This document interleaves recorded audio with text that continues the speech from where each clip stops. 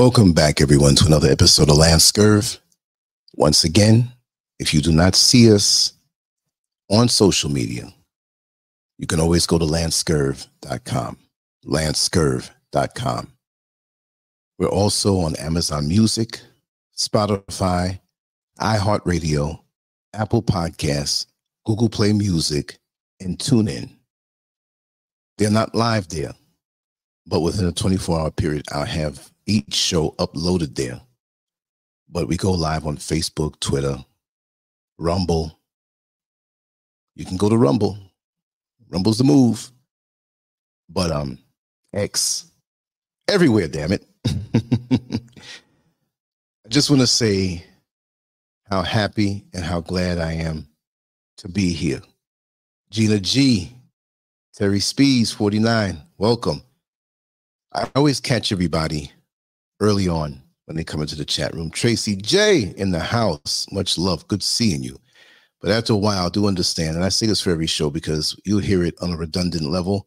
Like, okay, we know you're focusing on the talk, but after the first few moments, and I say, hey, I'm going to focus in. Don't think I'm ignoring you when you come in. It's just that I just want to focus on the flow. That's all it is. But before I get into the topic, I just want to say spiritual warfare is real. And I'm not just saying that to sound cool or saying it to sound like I'm some guru, but you know that I'm up in the isolated mountains and I isolate myself even more. Am I a weirdo? No.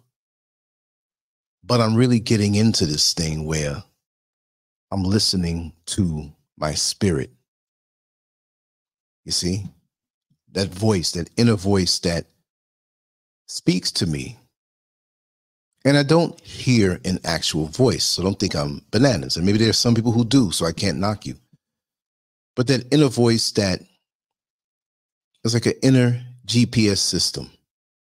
And I find that it's enhanced more when I have a period or a longer stretch of, I'll say isolation, but that sounds too harsh, but just being to oneself with no distractions whatsoever. You do what you want to do anytime. Like my house chores, right? My part of it that I do, I might get up 3 o'clock in the morning after laying down 11 and start doing them. I don't have to do it 9 or 10. If I want to take a walk and it's sun going down, sun coming up, or 4 in the morning, whatever time, I'll do it. It brings me back to the days when I was a competitive bodybuilder and I would listen to my body. You had to have a certain regimen when training your body, but a lot of it was instinctive. And the best athletes, I'll say, not just bodybuilders, are the ones who listen to their body. But now it's on a whole different level where you listen to the spirit.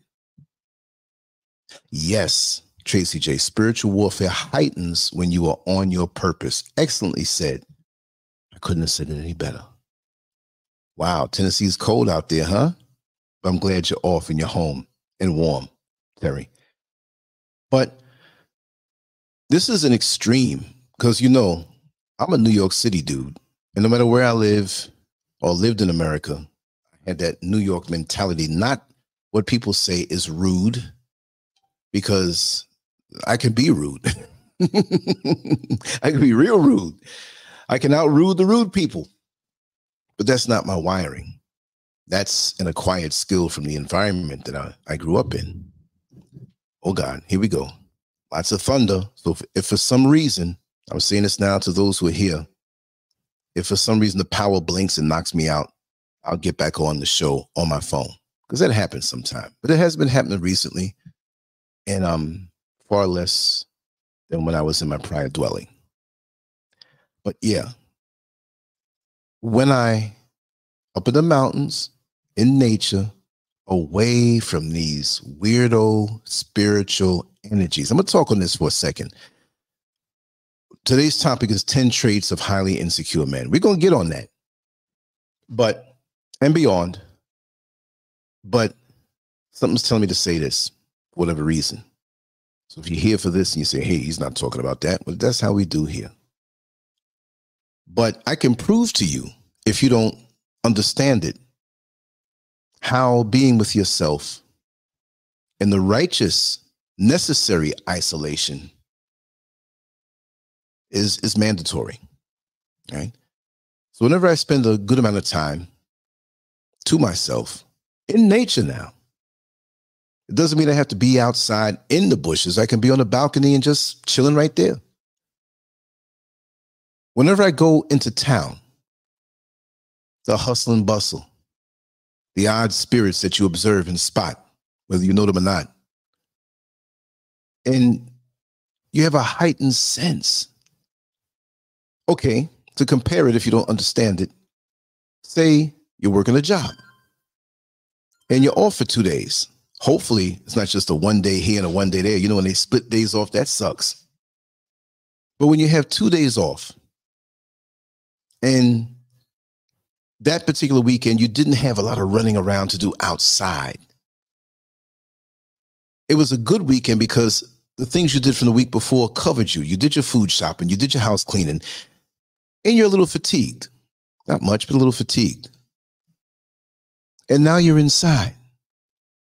And you slept, not late, but you slept an extra hour or two and you laid there. You had the chance to luxuriate. You didn't have anything to do that day. And you got up and maybe got something to eat and showered and had a chance to sit by a patio or a balcony, or if you have a yard, wherever the peaceful place is in your home. And you said to yourself, you know, I don't have anything to do today and I love it. I'm just going to sit here. You need that. Yeah. Oh, yeah. No, I'm going to get a generator. Yes. But I want to get a specific type. And I have that and solar and the regular light like I do now. All in time. No rush. I'm not even really into, well, I'm into all of that stuff. But right now, it's just a relaxation thing. Let me sit in and climb in the mountain. Let me look over on the cliff while we take a break and enjoy the view. Because my thing is to get away from this sense of urgency that living in a urban area brings to you.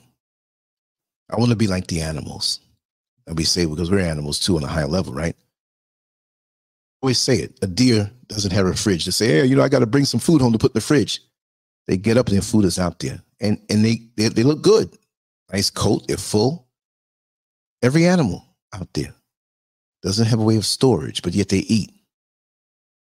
But what about us? We have means of storage, but we have to go out there and work to bring. That's a tension that you want to get out of in the matrix. Everybody can't do it right away. I understand that. But that should be a goal. Instead of the goal of, I want to get a Bentley one day, and I have to have this mansion one day, and I have to have this superstardom one day to fill voids that YouTube can't fill.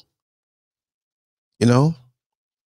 Yeah. I've been researching brands, and that will happen very, very soon.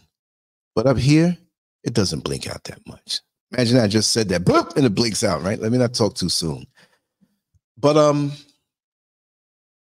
when you go to work from those 2 days off of solitude where you didn't have to do as much in your personal life, nobody really dropped by, you notice that when you go back to work, whatever kind of job you do, because it usually is going to involve other people, you have this heightened sense. It's like, I'm seeing right through people. Not that I'm saying everybody's bad and you have to see right through them, but you see their spirit, not with your eye, but you can see in an abstract way their intentions. You can see what they want. You can see what they're all about. You see? And you can see it so clear. Now, by the time Friday rolls around and you know you might have something to do that weekend, just like something you have to do, like, oh, I got to cut the lawn, I got to do this, got to pay some bills. You pretty much have your filters clogged a little more. I'm not saying that you're weak and your filters get clogged. And no, I'm not saying that. But you're out there. You're rubbing up with these spirits. They have their intentions. And to me, let's just say you're vibrating at 100% from within, right? Not the fake. I'm feeling good and I'm vibrating at 100% and you're hollow inside. Not the superficial world stuff. And you get around people who are vibrating at 12% and 8% of positivity, but 90 something percent with negativity, with being a leech, with being a predator, with they're looking to get from you, take from you, knock you down because you're shining so high. You're going to feel it. So this is why you have to remove yourself from the presence of these entities, and you don't have to know them. They don't have to be in your personal life. Now I look back at the times when I took public transportation in New York City, riding the subway, pushed up against all these people. You see what I mean? All of these desires, all of these idiosyncrasies, all of this toxic stuff, and the good stuff, the good people. But there's more who are not in control of their destiny or know the spiritual healing they needed. So it's like a runaway train. So you have the weight of all of this dysfunction, the weight of all of these people who on the outside, how you doing? I'm okay. No, they're not okay. Not that I don't want them to be okay. So your battery, I'm going to talk about that. Something about the spiritual battery, right? This all comes from the heart, y'all. This is not like I read a book or I went to the school or whatever. It's all instinct. It's all intuition. I feel it. I know it. It's like when I take the pen to paper and draw something. It's not like, well, I have to put the ink 1 inch over and it. No, I flow with the feeling of what I see to do to put the lighting or the shading to give you the appearance of something three-dimensional. Intuitive. But most of us are running away from being intuitive and trusting in our intuition. And we're pulled away. I'm doing a whole different show, right? Let me get right to what I have to do, because I'll probably take an hour and come back with this other thing that I want to talk about. Because yesterday, so much within was revealed and is helping me to navigate. And I have individuals close to me in my life that help me to guide a certain way. And for those who are, I want to thank you all for taking the time to elevate me, to let me see how much I have inside of me and what I have to do, and keeping me in line. I'm pretty much in line, but on the highest levels, one little mistake, like a championship boxing match, will end you up in a knockout. See? So when you go higher in your intuition, the stakes are higher, because you're that much more of a threat to the lower entities that your light shines on them. And they don't want that because they want to operate in an anonymous way. You see? Let me shut up. Let me shut up. And you're right, Tracy. America has the worst work culture in the world. We hear of other countries having 2-hour and 3-hour lunch breaks. We're like, what? They don't complain and they have longevity. Insecure men. Insecure men. I was going to do the title of this particular segment a different way, about babysitting insecure men, avoiding insecure men. I said, no, I don't want to do it that way. It didn't sound right. It was a little longer, creative. I like to do creative titles, right? But this one was straight with no chaser. 10 traits of highly insecure men. That's it. That's it, because we'll cover those things. And again, it's not going to be a 5-hour show. It's not going to be a 15-minute show. We'll see. I didn't put my water near me, so there's going to be a point that I'm going to have to go and sip some water. And it may take 90 seconds to go and get it. So my throat's a little dry now, but I'm going to start. Right? You're actually babysitting a man who is highly insecure that you deal with. I'm speaking from experience and I'm speaking from my intuition. The closer the insecure man is to you, the more you're going to have a role in dealing with it without confrontation or checking them, because being around a very insecure man is draining to any situation. Now, let me clarify. Everyone has some type of healthy insecurity, and hopefully by the time that you get older, on a chronological sense, you are reducing those insecurities.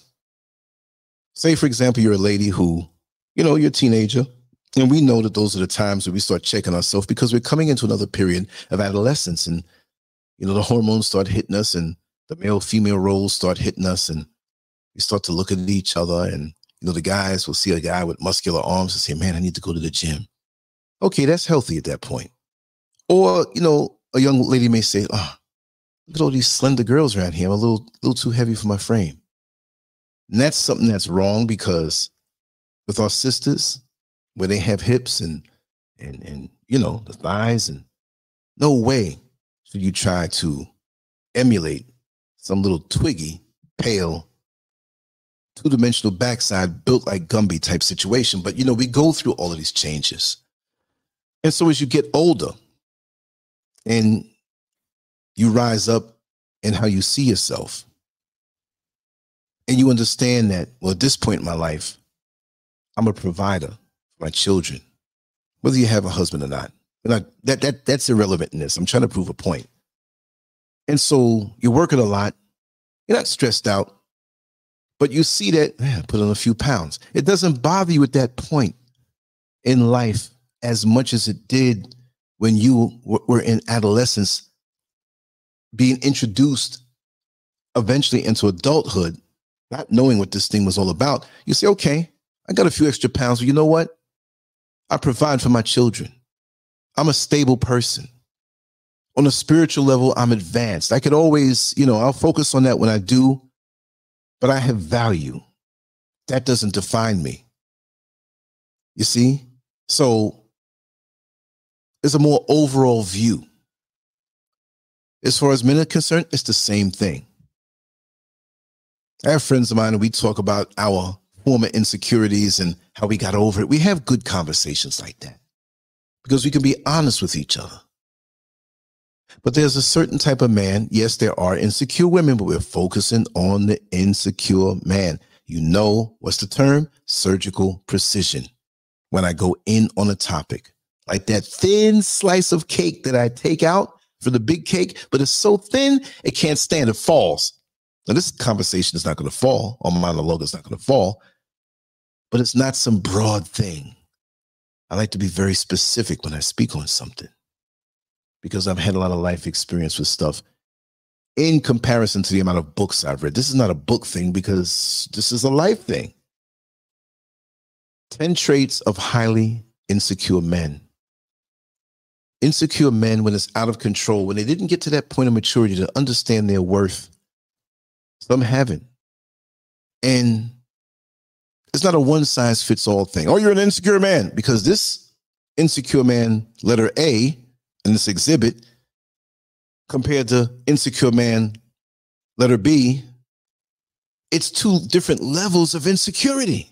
And the insecurity can be amplified in one area over the other.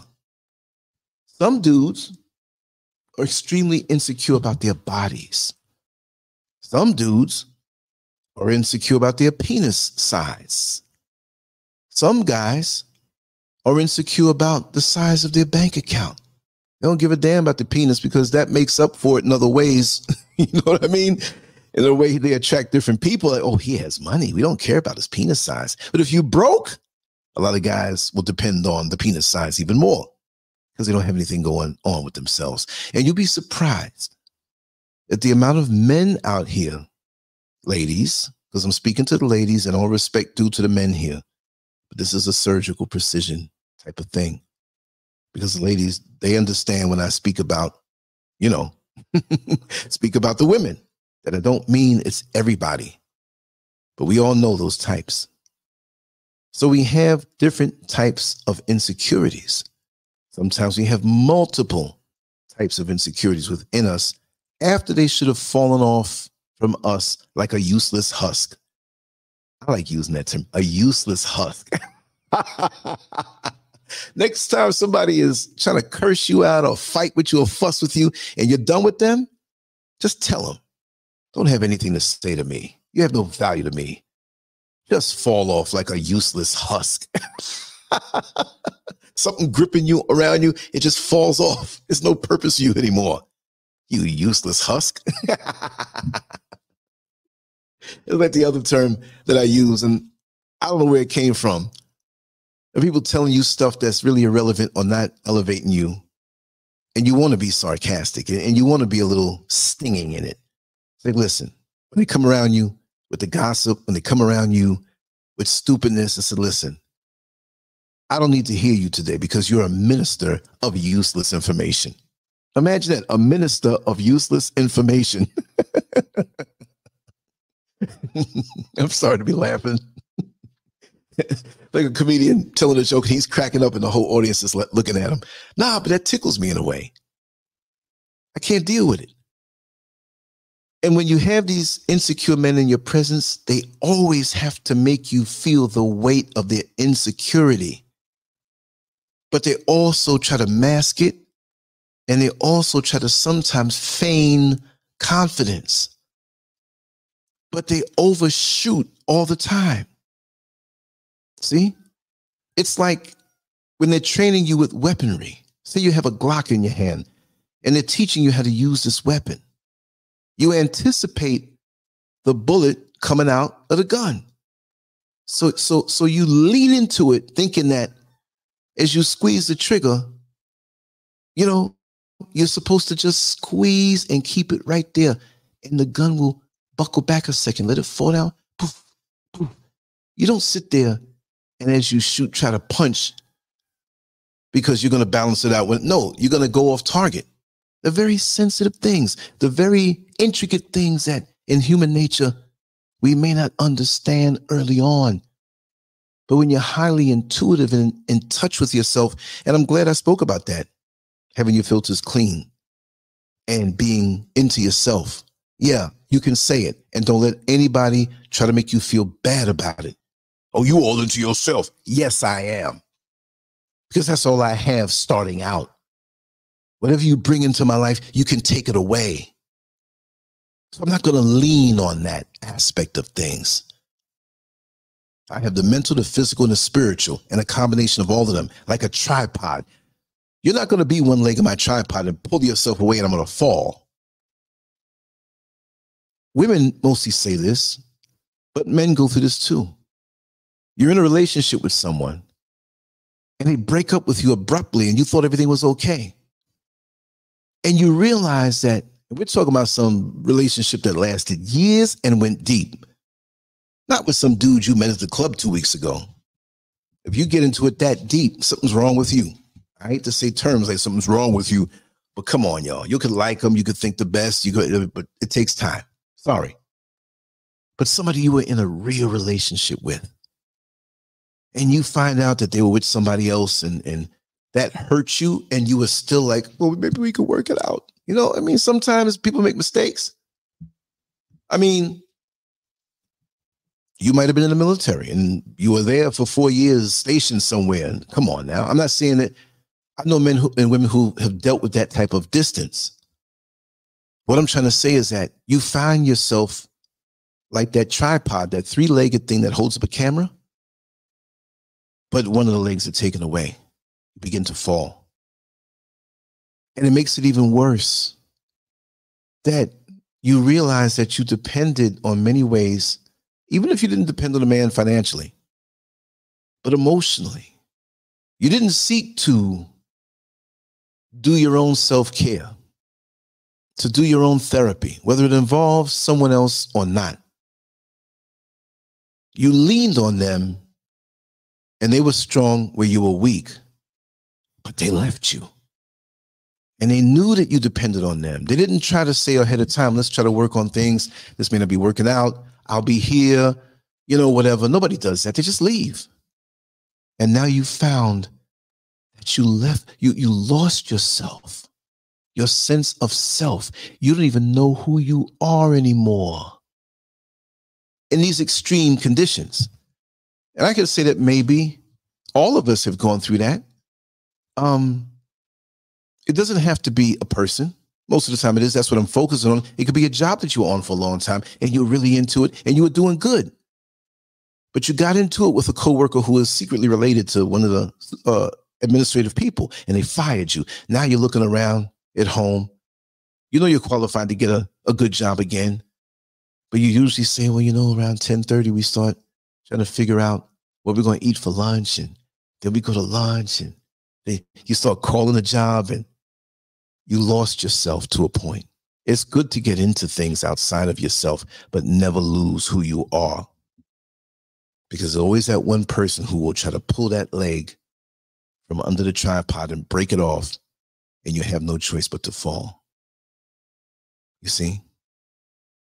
Yes, what's annoying is when a man isn't into you, but still in a relationship with you. You know something? They're there with you, getting all of the amenities of your body, your finances, your care, your energy, and the security and stability of being with you, but they're not there with you, and they're looking to leap ship, to jump ship at what they may think in their limited, immature mind is a better opportunity. And people do that. They leapfrog. Oh, this situation's better. She makes more money. Oh, she got a better butt. Oh, you don't know what you're leaping into. It could be a facade to attract you into their toxic world. You never know. No, time is an artificial construct, but take time. You see? But insecure men will make you pay for their insecurities. What they're insecure about, you're guilty of. They were attracted to you because you look good. You may not have been some model on a cover or whatever have you. Even the models on the cover are not models on the cover. When I used to drive a Lincoln Town car back in 1998 for a short time for two different limousine companies, but I didn't drive the limousine. I drove a Lincoln Town car. And they had corporate accounts. There was no money exchange. You go pick somebody up. They had vouchers. Maybe it's not like that in the smaller cities, but in bigger cities, it's like that. So if you work for a certain company, right, and you had to work late and you're going home at 12:30 in the morning, you're not going to take the subway. You're not going to take the bus. You're not even going to take a cab. They have these services that these big companies, they pay you, depending on how, where. So the employee comes down with a voucher. You're already summoned to go there. The voucher has the time, you fill it out, they sign it. Okay, this is, how long it took and where I took you to. And that's your money at the end of the week that you turn in. You see what I mean? So there's no exchange of cash.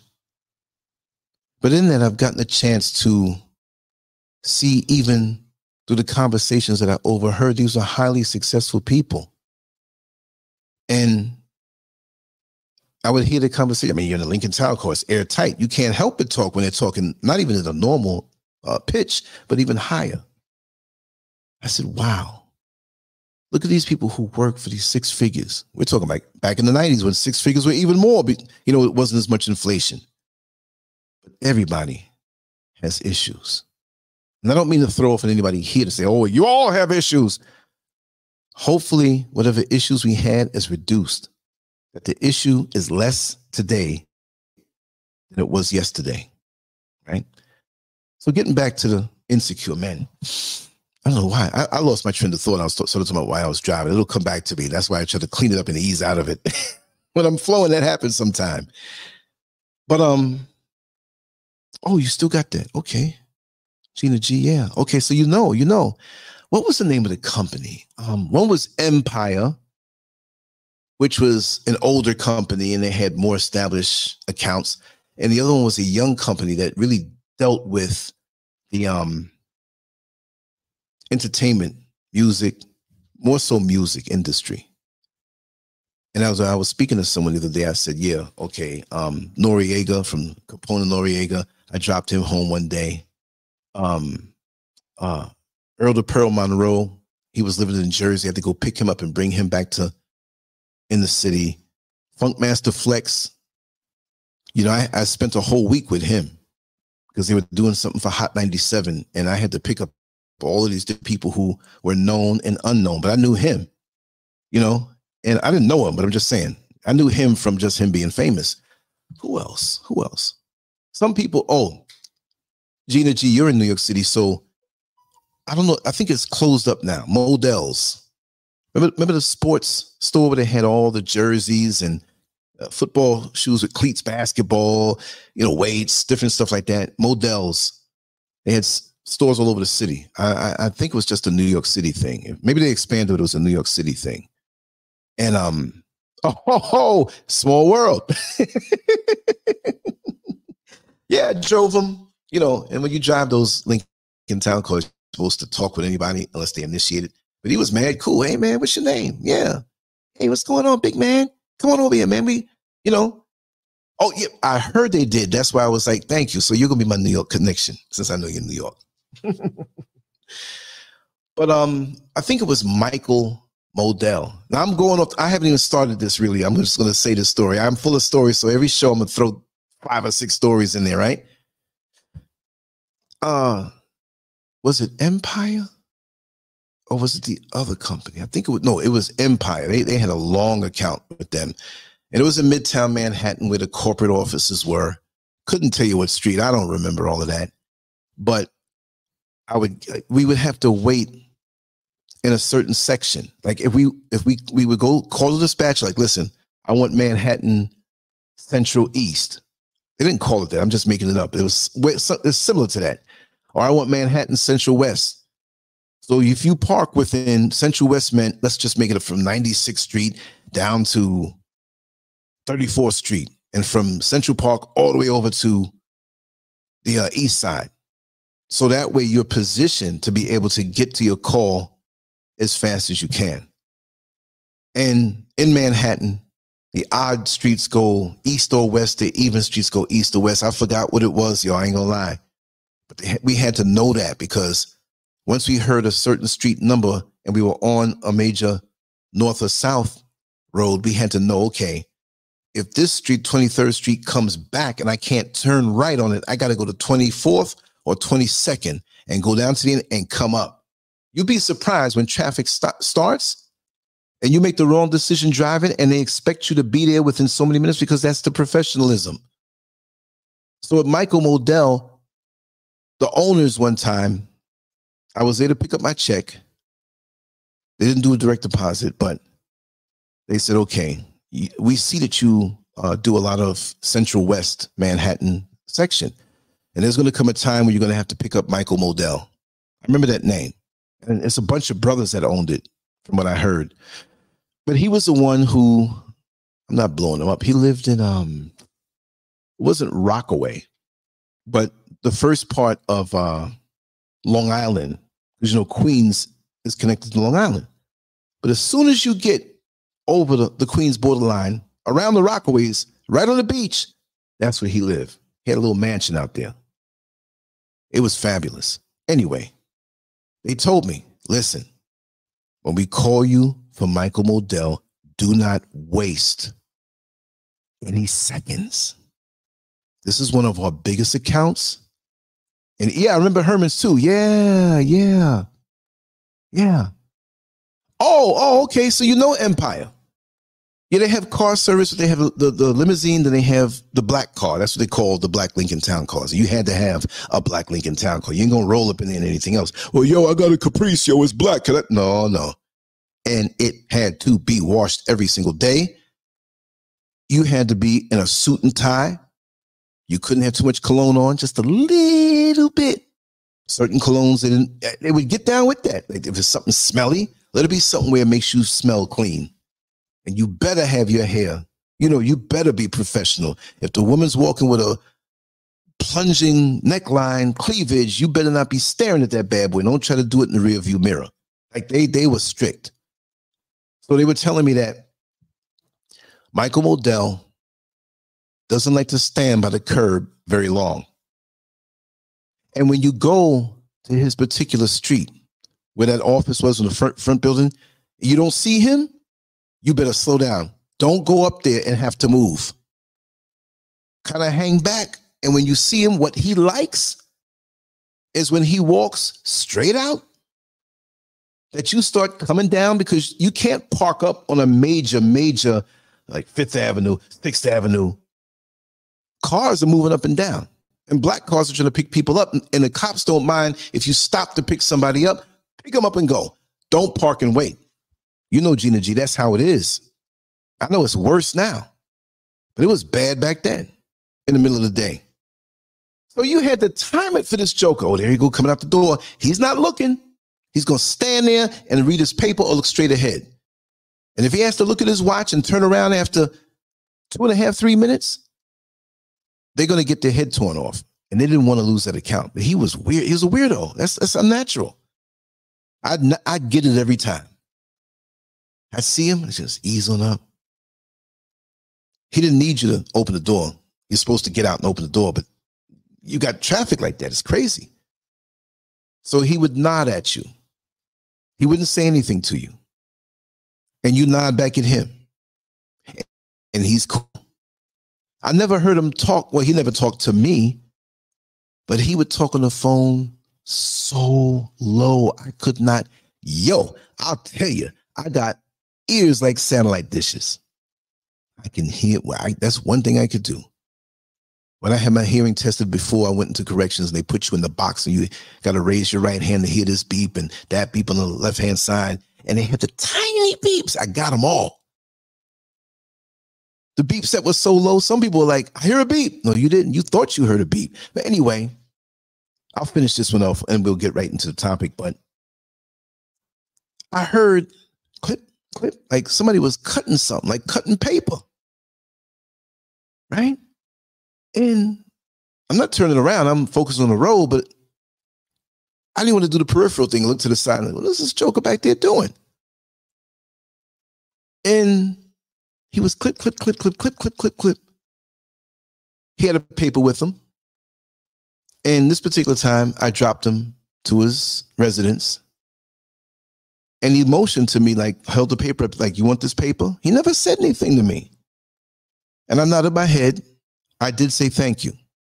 You can't be, you can't get in trouble for saying thank you. We're not mimes here. We're not doing deaf sign language. So he got out. But I knew he was clipping something out of the paper, maybe an article, but the whole ride he was clipping. Do you know, I will say this, I don't care. Michael Modell, one of the brothers who owned Modell's all over the city back in the day, it couldn't have been some company that cleared 10,000 every year. No, this was a multi-million-dollar company in the city. Wouldn't you believe? I didn't read the paper while I drove off. I put the paper to the side, but at the red light, going back, I opened it up and looked at it. This joker was clipping out coupons. Nathan's hot dogs. Coupons. Store coupons. That taught me a lot. He is a multi-million-dollar dude. His cut of the deal had to be that also, because the way his house was. Okay, you couldn't purchase a house. Hey, you could have a lot of debts and be house poor. We understand that. But this joker had some money. And I did have a chance to go inside for some reason. I think I was helping him with some bags, some luggage. Because I think I picked him up at Newark Airport one time. And I found out that he requested me. So it's like, oh, he must like me. Not a homo thing, but I left him alone. You see, so, oh yeah, gotta go to Moe's. I remember that. Yeah. All kind of jingles these last week were hitting me in my head ever since I was kind of like focused on staying home and just doing my own thing. But that really hit me. Now, when I took him from Newark Airport, brought him through Manhattan, and or did I go? I don't know if it was the Verrazano Bridge and avoided Manhattan. I think I did. Through Brooklyn, you know, you could do that. So we got to his place, and I'm like, I ain't gonna lie, I was like, I'd like to see what the inside of this place looks like. First of all, he had these doors that were like, look like they're 12 feet tall, like big monsters doors. Dun, dun, dun, dun, dun, dun, dun, dun, dun, dun, dun. But the place was meticulous. So he went to open the door. I think one of the hired help had, got it before he did. He got a thing about that. You better open. You better be there when I walk up. I could tell that's one of his hangups. Oh, God forbid for whatever. If he had a sex life with a woman, what was that like? I want it done this way. You're wrong. You messed up my orgasm. Who knows? There's some weirdos out here. I'll tell you one thing. That's the first time I saw security cameras that looked at you. That turned with you. Was it somebody operated? I doubt it. And then when I dropped stuff at the front door or inside the front door, I caught a glimpse because it was kind of like that door was a direct door into the dining room, but there were other doors in the front. But he obviously built the house the way he wanted it. Maybe he didn't want to go through the front door to leave out of the dining room. Maybe that was one of his hangups. Have multiple doors so you can go directly into the room. But I saw the longest behind table that I ever saw in my life. This table could fit, no lie, about 50 people. I'm not going to say specifically like 48, 24 on one side, 24. I counted the places. No, I glanced it, but I was like, oh, damn. He doesn't strike me as a person who entertains people. But you got a big table like that. Some people like to have grand things and they're hermits. But I tell you, that tile job was granite on the floor, man. That thing was beautiful. And his property behind his house was the beach. Feel bad for him with what's the hurricane that went up there and messed up Rockaways and everything? Probably tore his house up. But anyway, that's just a story I wanted to share as we warm up. We're real warmed up now, right? We're 43 minutes into the show, and I didn't even get on the topic yet. 10 traits of highly insecure men. The constant need for validation. Now, it doesn't mean that all are like this. It doesn't mean that they all have that constant need for validation in the same way. They can set you up to give them a compliment, right? They can manipulate you into saying something nice about them, but they constantly need that, like a bucket that you're trying to fill up with water that has holes in it, and the water's coming out. And if they don't get that, it's more evident that they are very insecure. It's almost like a little brat child who's spoiled. I want that candy bar. You always bought me that candy bar. Now we're not. And they act out. But their validation requirements in their personal and emotional bucket that has holes in it are not met, you're going to see a whole other person. So now that's draining to you because you know you need to feed them this. Let's be real. They might be such a terrible partner in the bedroom. I'm not talking about a sleeping partner. I'm talking about doing the do. If I sound funny, I'm trying to catch a mosquito that's flying around here. Just saw him. I love all of God's creatures, but mosquitoes, that's what gave me malaria and almost took me out. So I have a special affinity for them. But in the bedroom, you better compliment them. Oh, honey, that was the best I ever had. And they still don't believe it. Oh, really? you think so? I'm the best? In the back of their mind anyway, no matter how much you fill it up, they got holes in the bucket. They're going to start thinking, well, maybe she was lying to me. And you probably were. But you're going to pay for that because you could be somewhere else. And driving somewhere, having a good time, or you think you're having a good time, and they have a serious look on their face. You say, "Honey, what's wrong?" Well, you said I was the best, right? And I overheard you talking to your girlfriend.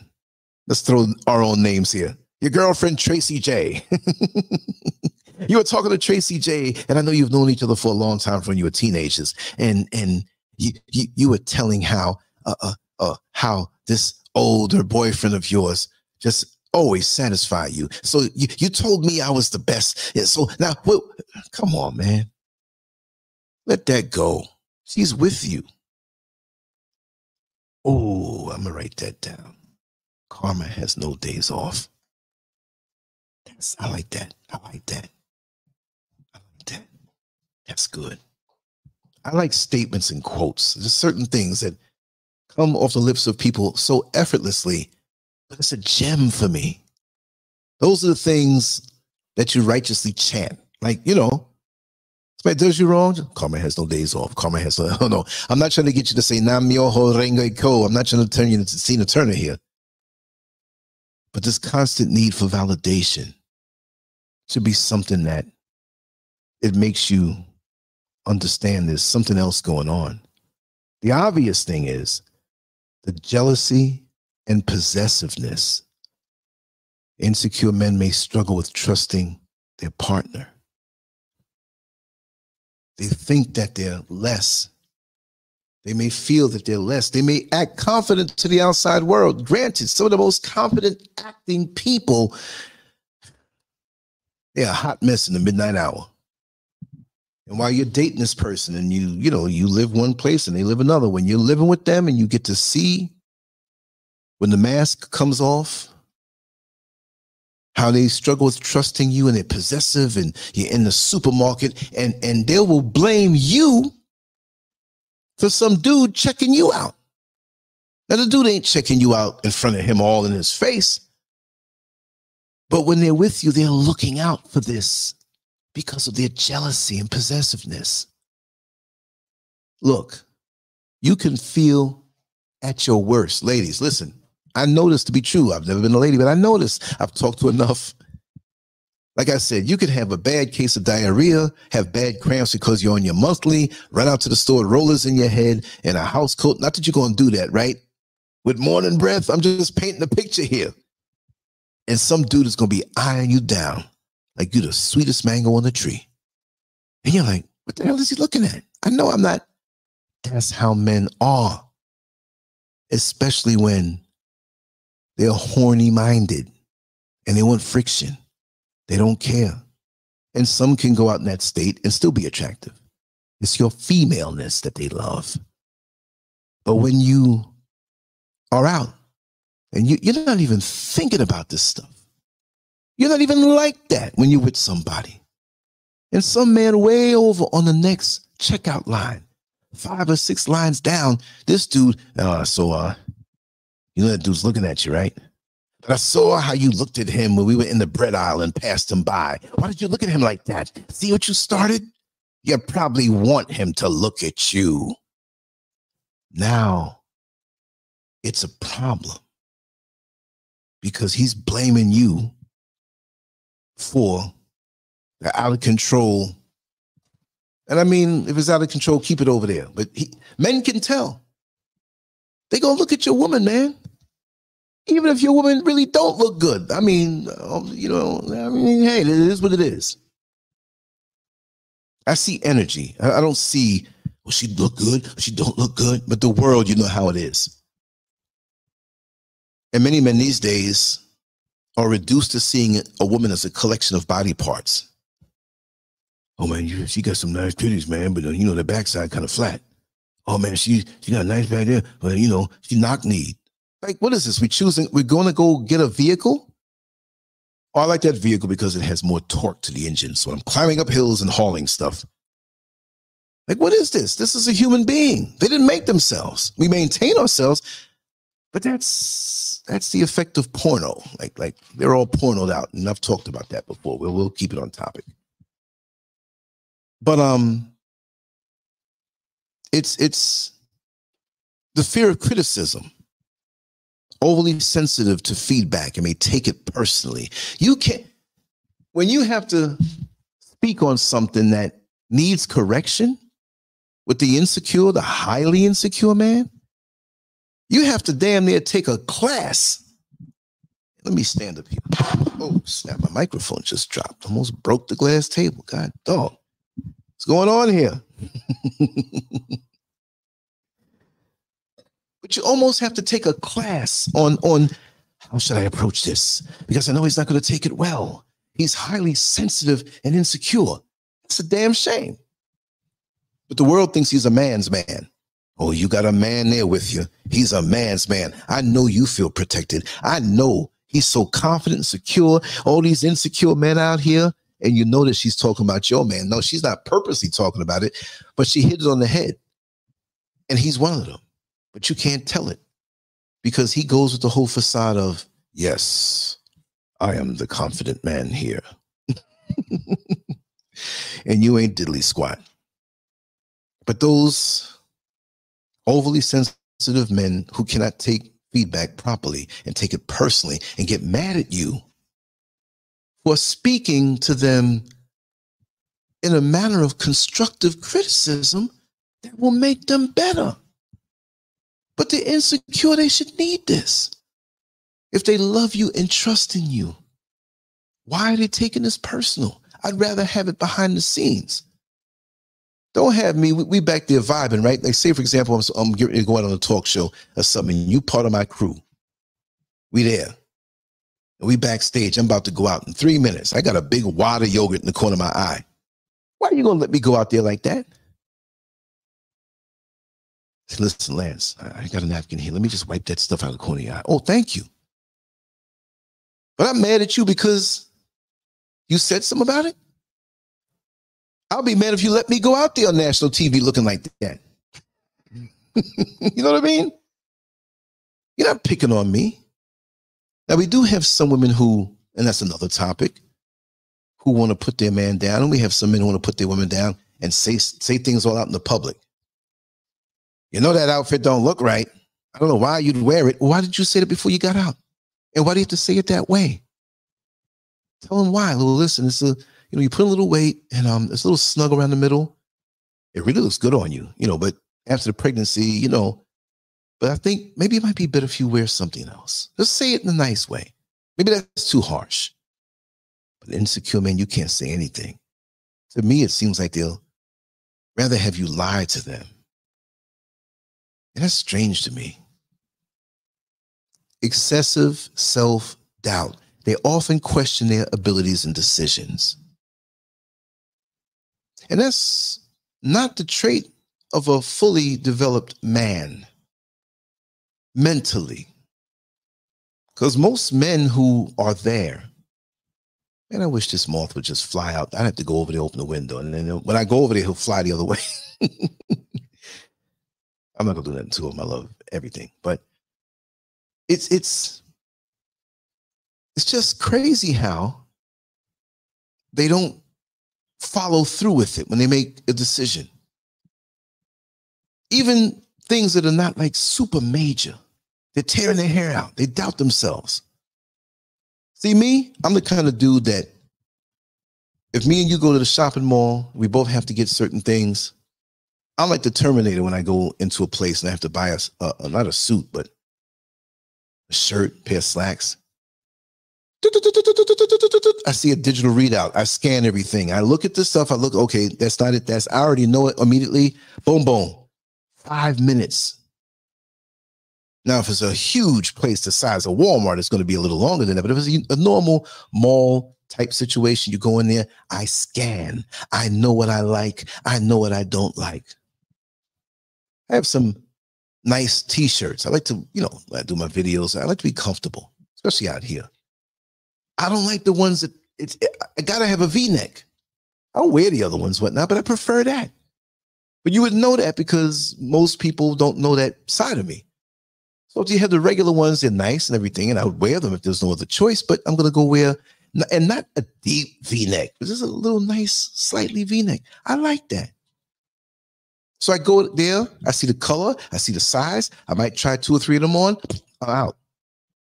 The next person might be in there and I'll be waiting for him, which it doesn't bother me because my brain entertains me. Take your time.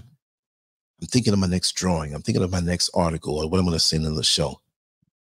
My brain is a multimedia entertainment center, trust me. Sometimes I can't sleep because of that. But the self-doubt, women look to men to make decisions. Now, women, ladies, you can make your decisions.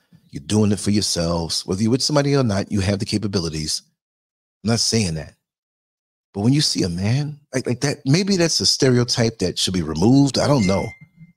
But men are supposed to make crucial decisions. Even when you may feel a little weak, you're not weak, but a little reserved in when the man says, this is it. And he has a track record for making great decisions under duress. It's something that a man is supposed to bring to the table. And you trust in that.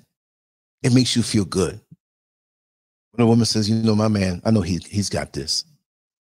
I'm confident in his decision making. You know what I mean? And that makes the man feel good. But now he's sitting here insecure. And honey, do you think that, what do you think? Oh, you're not telling me anything. We got to make up our mind quick. What is it going to be? You're the man. You're the man. We know you're a male and you're supposed to be a man. But when we say man and you don't produce, we can't say that you're a man.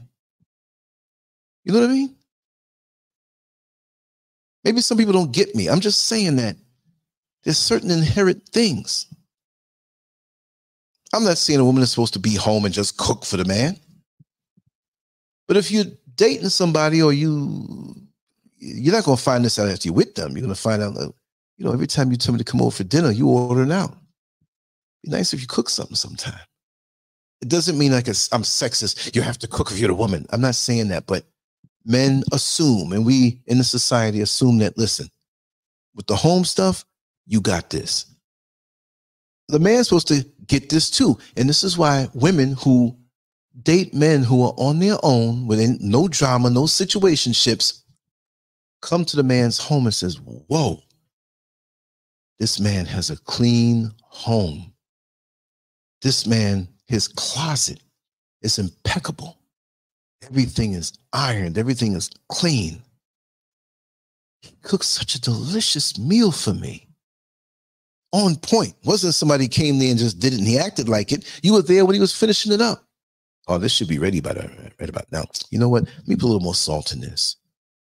Oh, okay, let's get the salad ready because the food's almost ready. When you sitting there, you're used to doing this stuff and he's doing it and he's dishing it out and then he sits and joins you. You're like, whoa. Not just because of this, but it helps to make you moist. Not that cooking skills makes a woman moist, but when I say moist, I like him. Ooh, his home is nice and he's a gentleman. He ain't hitting on me. He can cook. His place is clean. It don't smell like a place that looks clean, but it stink because it was stink for 2 months before and he cleaned it up, so the stench is still there. The smell never lies, right? So you, not just also physically, doesn't mean that you're ready to jump in the bed, but it's favorable. Like, wow, this is nice. This is nice. Defensiveness, a tendency to become defensive, even in non-confrontational situations. He's defensive about something about himself. He's self-conscious about something. And every time somebody says something remotely related to that, he gets defensive. You go to the mall with her, and she runs into a bunch of girlfriends that you know.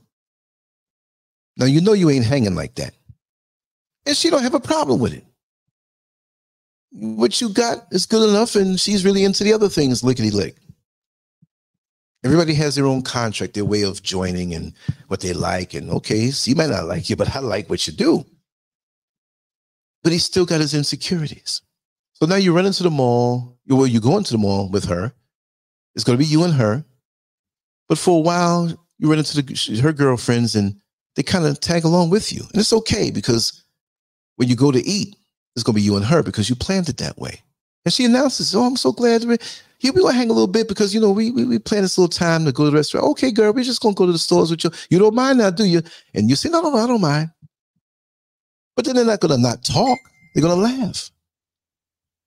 And so some of them are single, some of them have people.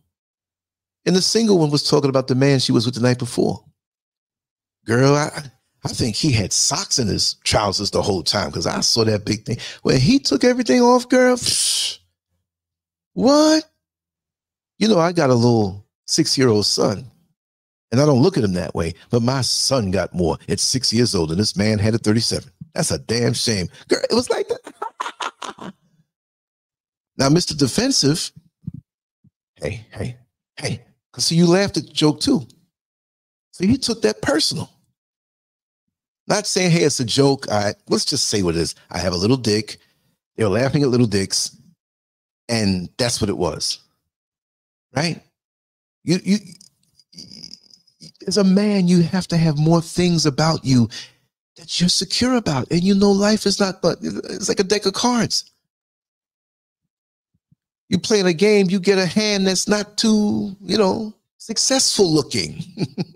But you can make it successful if you take what you got and make the right decisions, do what you got to do, and hit them sides. I slipped in that in there. Right? But now he's mad because you're making fun of me. You're making fun of me. You're too damn defensive in non-confrontational situations. Nobody said nothing about you, but because you feel guilty or what you gonna do? If that's what it is, look, girl, look, we date and everything, and it looks like things are getting hot and heavy. And I just want to tell you from now, if you're looking for a brother who is like that, I'm not the one for you. If you got to say that. I mean, when it comes to that, you don't just break out. This is your first date. You've been talking on the phone and stuff like that, and you're sitting there for your order and stuff. It's like, listen, you don't have a little penis, right? What? Inappropriate. But when you get near there and it's coming, if you feel insecure about that, because most of the time women may say, he didn't have much, but boy, he rocked my world. Be one of them dudes. Stop. And I use that because that's something common with a lot of men. That's where you get these pumps and stuff, guaranteed to give you extra 3 inches. And they'll be like, okay, I'll have 4 then. But they get confrontational because of their defensiveness. They love to compare themselves to others. They frequently measure their worth against others. Well, how do you feel about me? I don't have a car, and he has a luxury car. And how do you feel about me? Because, you're 25 and I'm going on near 40, but that 22-year-old likes you, and look how the shape he's in. Stop comparing. Stop comparing. That's annoying to women. She chose you. Stop thinking about that. What I'm saying is that with all of these things, it's annoying to the sisters. You're a damn tangled up ball of confusion with this insecurity, and it's not for her to babysit this thing. Too many women are sick of it. Girl, he's fine and everything, but he's a head case. You see what I mean? This is why I said the 10 traits of highly insecure men, because it's as it relates to women. Well, how about the gay paper? Look, that's not what I do. Thumbs it down if you don't like it. I don't live that life. I don't know nothing about that. It is what it is. I can talk about what I know. I don't know nothing about that. No, I don't. But they're comparing themselves. And a lot of them they will not say it really publicly. They don't reveal that they're insecure. So you have to be able to discern the fact that they are by how they act. And that's just too much with the limited time that we have in a day. It's just too much. See, the insecure men don't understand that when they have these traits, that it gets in the way of the real self, but the real self hasn't ironed these things out. Be the real you. Forget about comparing. Forget about thinking the next man is better. Forget about all of this stuff, the need for validation and the jealousy and possessiveness because of your insecurities. Then if you have these things in you, brother, you're not ready for a real ride or die, fully committed relationship. You got to clean house. And you're putting all this stress on the woman that she doesn't deserve. Now, to take a turn off to the other side, which this is about men, we have women who have things they need to deal with. And this is why when you have a man who's insecure with other issues and you have a woman who has her issues because of how she was treated in the past and she hasn't healed up for it, it ain't going to work out. It ain't going to work out, y'all. It's not going to work out. There's too many other things. You have to do your homework. How are they going to hand you the diploma in high school and you've been failing from 8th grade? They can give you the diploma. You can say, we're in a relationship, but really are you? You're in a union of demons that are fighting each other, holding hands with each other. It's just toxic. You're in a relationship with people, yourself included, male and female. This is for both. You both got soul ties that you did not cut. You didn't spend time to yourself to clean house. You know how it is. You didn't clean house yet. You didn't know these people were going to pop up at your house. You got underwear, throwing all the socks, dirty socks, plates of food that you just left overnight sitting there. I'm not saying you're that nasty, but something's not all the way you want it. Ding dong. Thelma, how you doing, girl? Let us in. We came to see you. I got 5 of my friends. I've been telling them all about you. Oh, my God. You got some Negro in the back that she don't know about. She's your best friend, but you don't want to tell her about him because, you know, he's doing you right, but he got more toes than teeth. It ain't been to the barber in 2 months. He knew he should have left out for about 4 or 5 o'clock in the morning, but he fell asleep and you fell asleep. And now you got your friend outside wanting to come inside. The place is nasty and dirty. How you feel? You ain't ready. So that's the way we have to treat ourselves from within. We're not ready. We have to be able to admit we're not ready. Right?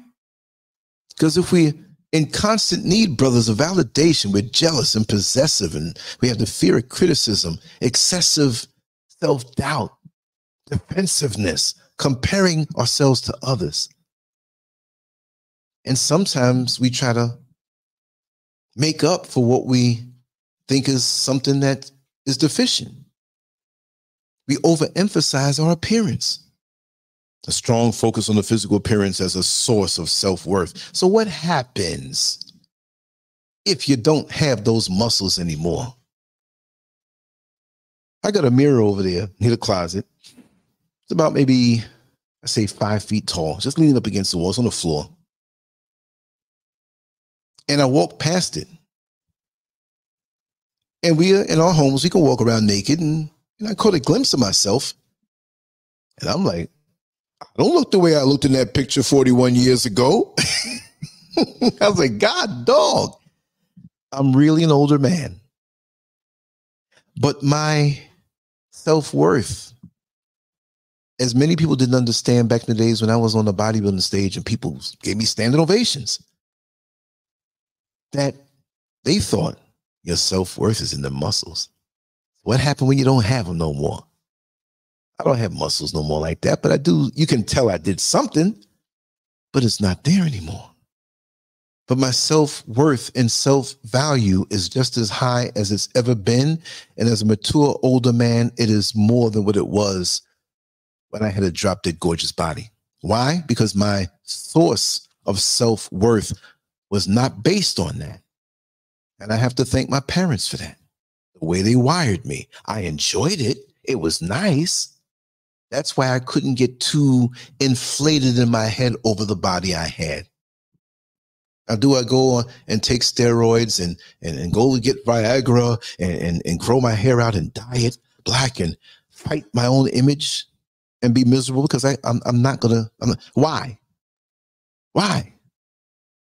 As things settle down for me, I hope to get in better shape and start working out and do. I've been saying that for years, but I'm in a position where I'm almost there.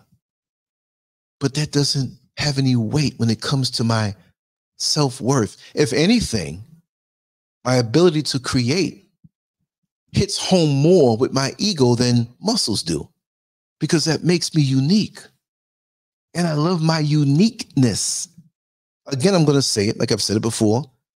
I'm a 1970s minded guy because my formative years were that. I was born in 63, but I was 10 years old in 73, right? 15 years old in 78. And when 1980 came, I was 17, but a lot of what I am now, I was already there with it.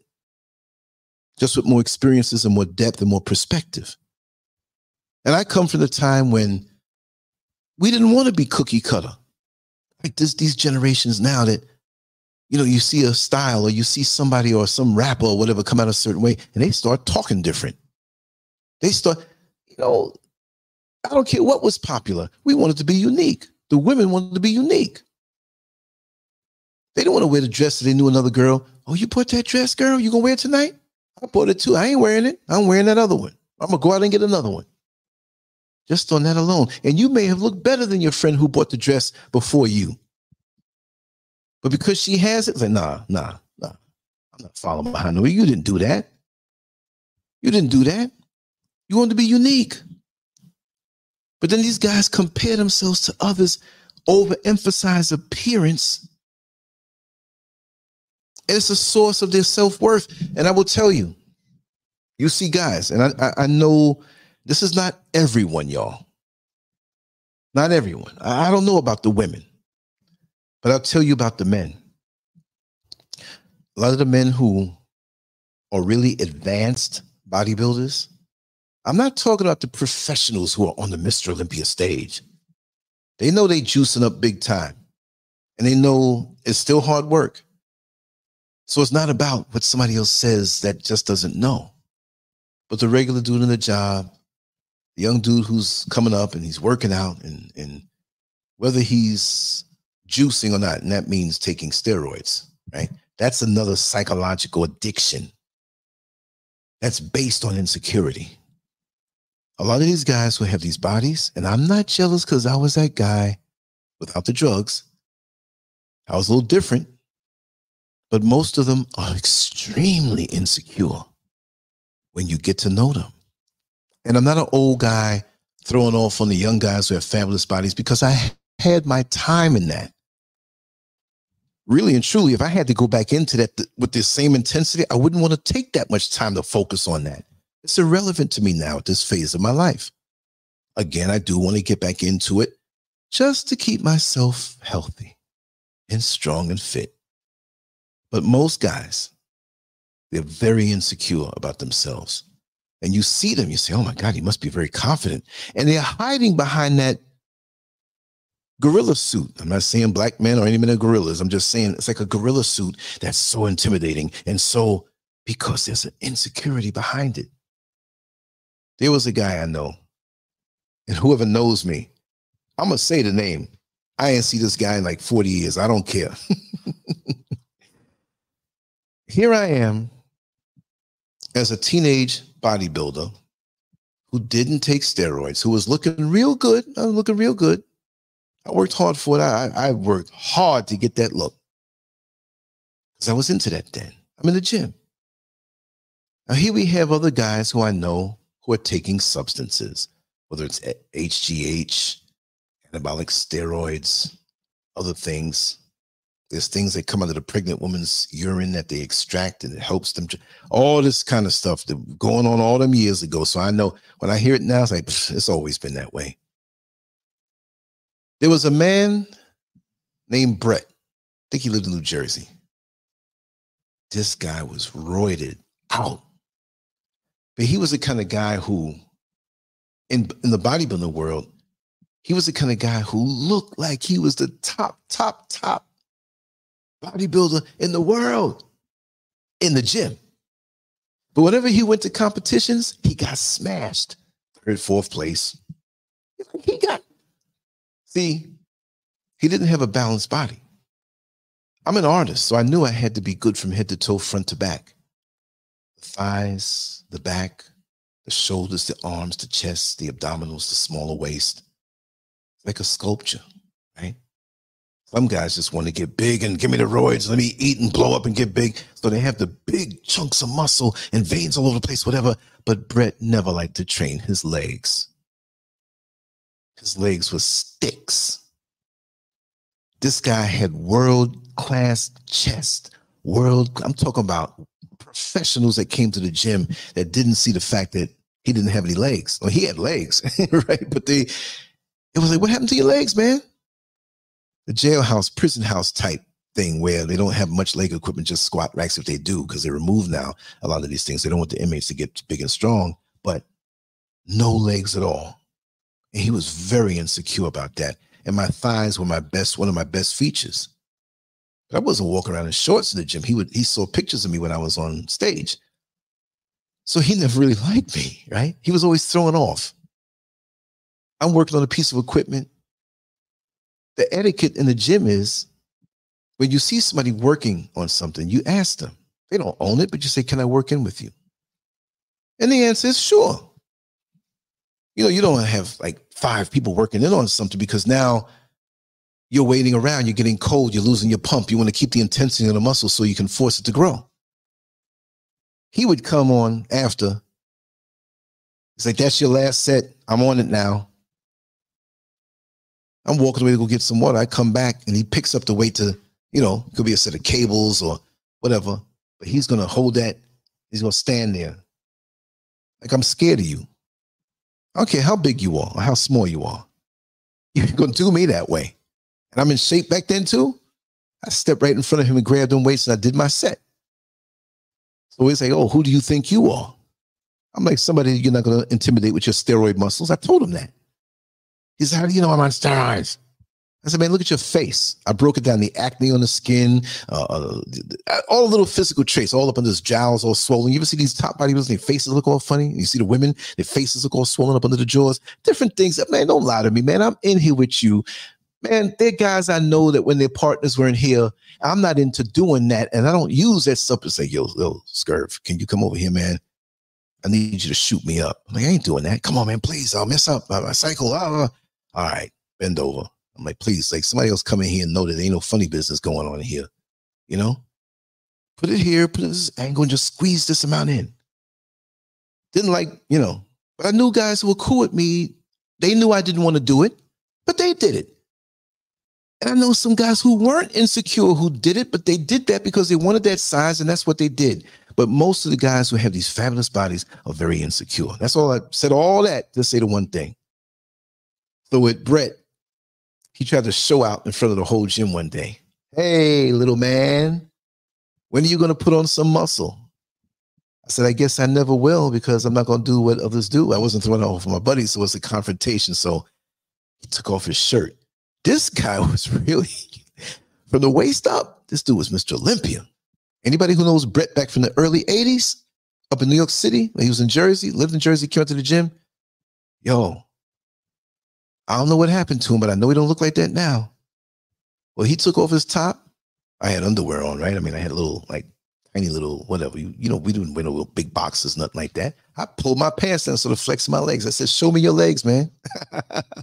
I said, I'm going to keep this too because I'm natural. Everybody, and I got mouth. I don't know what I said to him, but I chewed him up. I said, come see me when you're 60 years old. I think me and him were like, he's 2 or 3 years older than me. So I say to you now, where are you, Brett? I still love you, brother. I don't have nothing against you. But that's what it is. No matter what you look like, because of these guys who overemphasize their appearance to hide behind that because of the deep-seated insecurities. It could be a multitude of reasons. It could be that their mother didn't hug them enough. Maybe their father was out of their life or something. And it manifests in this insecurity. And even they may not know what the source is. That's the thing. That's the sad part about this. A lot of them are afraid to go deep within to see what it is that caused them to be this way. You see what I mean? But you can't babysit something that they're not seeking to heal from. The self-reflection that's needed. So the times that you're by yourself, the times, brothers and sisters, the times that you're by yourself, you need to take that time and appreciate it. See, but some people are afraid to be by themselves. Whether they're by themselves, like I don't have anybody in a relationship level, because they're using that person to dump on because of what they don't want to do for themselves. I'm talking about the extremely insecure men. Not a man who says, hey, I got to drop a little weight. I feel funny about it. That is not a certified, bona fide, insecure man who's going to just freak you out every time in social situations and behind closed doors. You see what I mean? The light stuff is no problem. You can correct that.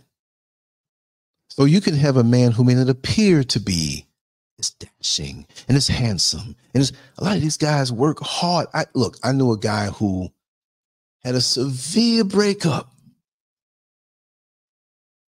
And right after that period of being a hermit for a year or two and almost having a nervous breakdown, he got into the dressing. I mean, designer this, designer that. He understood fashion. He studied it because that was his weapon when he went out to the nightclub, which is the wrong place to go to look for somebody for a lifetime commitment. It has happened, but I wouldn't put all my eggs in that basket. And he went there really to be able to show off in a spiteful way, like to these women, like, look, I got these shoes that cost a couple $100 and they're from Italy. And I got this whatever type of shirt from this designer and so and so. So he walked in there like that. And that was his false sense of confidence. But he was still a bruised, hurt little boy. You see? So you gotta, and so if you get caught up in that, you realize now at the end of the day that he has issues that he never dealt with, but he filled it in and covered with something else that never dealt with the initial issue. You see what I mean? And these things are difficult to detect sometimes, even to the opposite.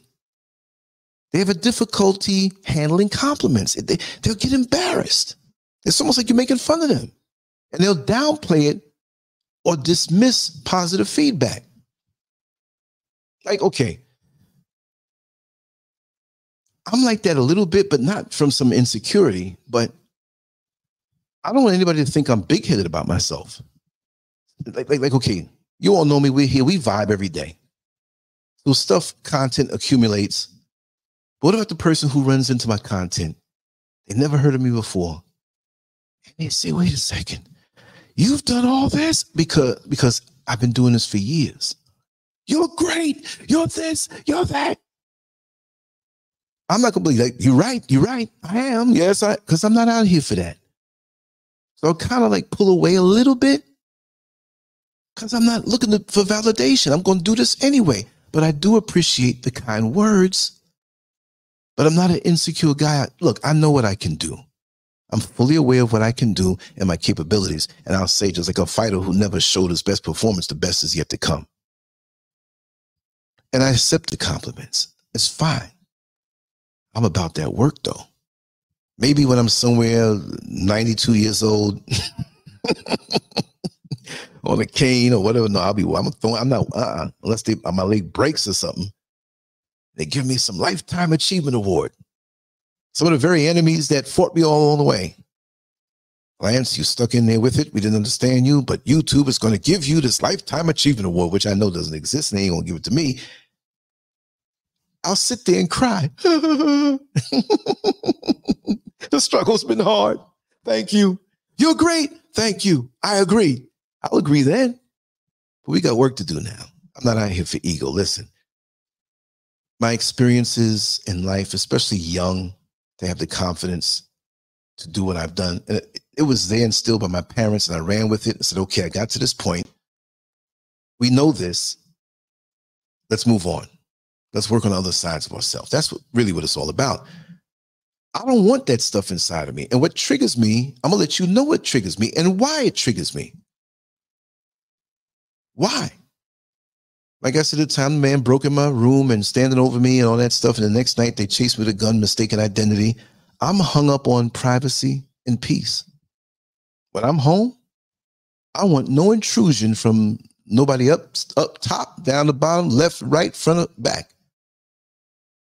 I have to be able to walk around in my backyard naked if I want to. I need complete privacy because my privacy, my perception of privacy has been violated. So I can come into a relationship and say, hey, this is what it is. When it's nighttime and it's light inside and it's dark outside, don't walk around naked.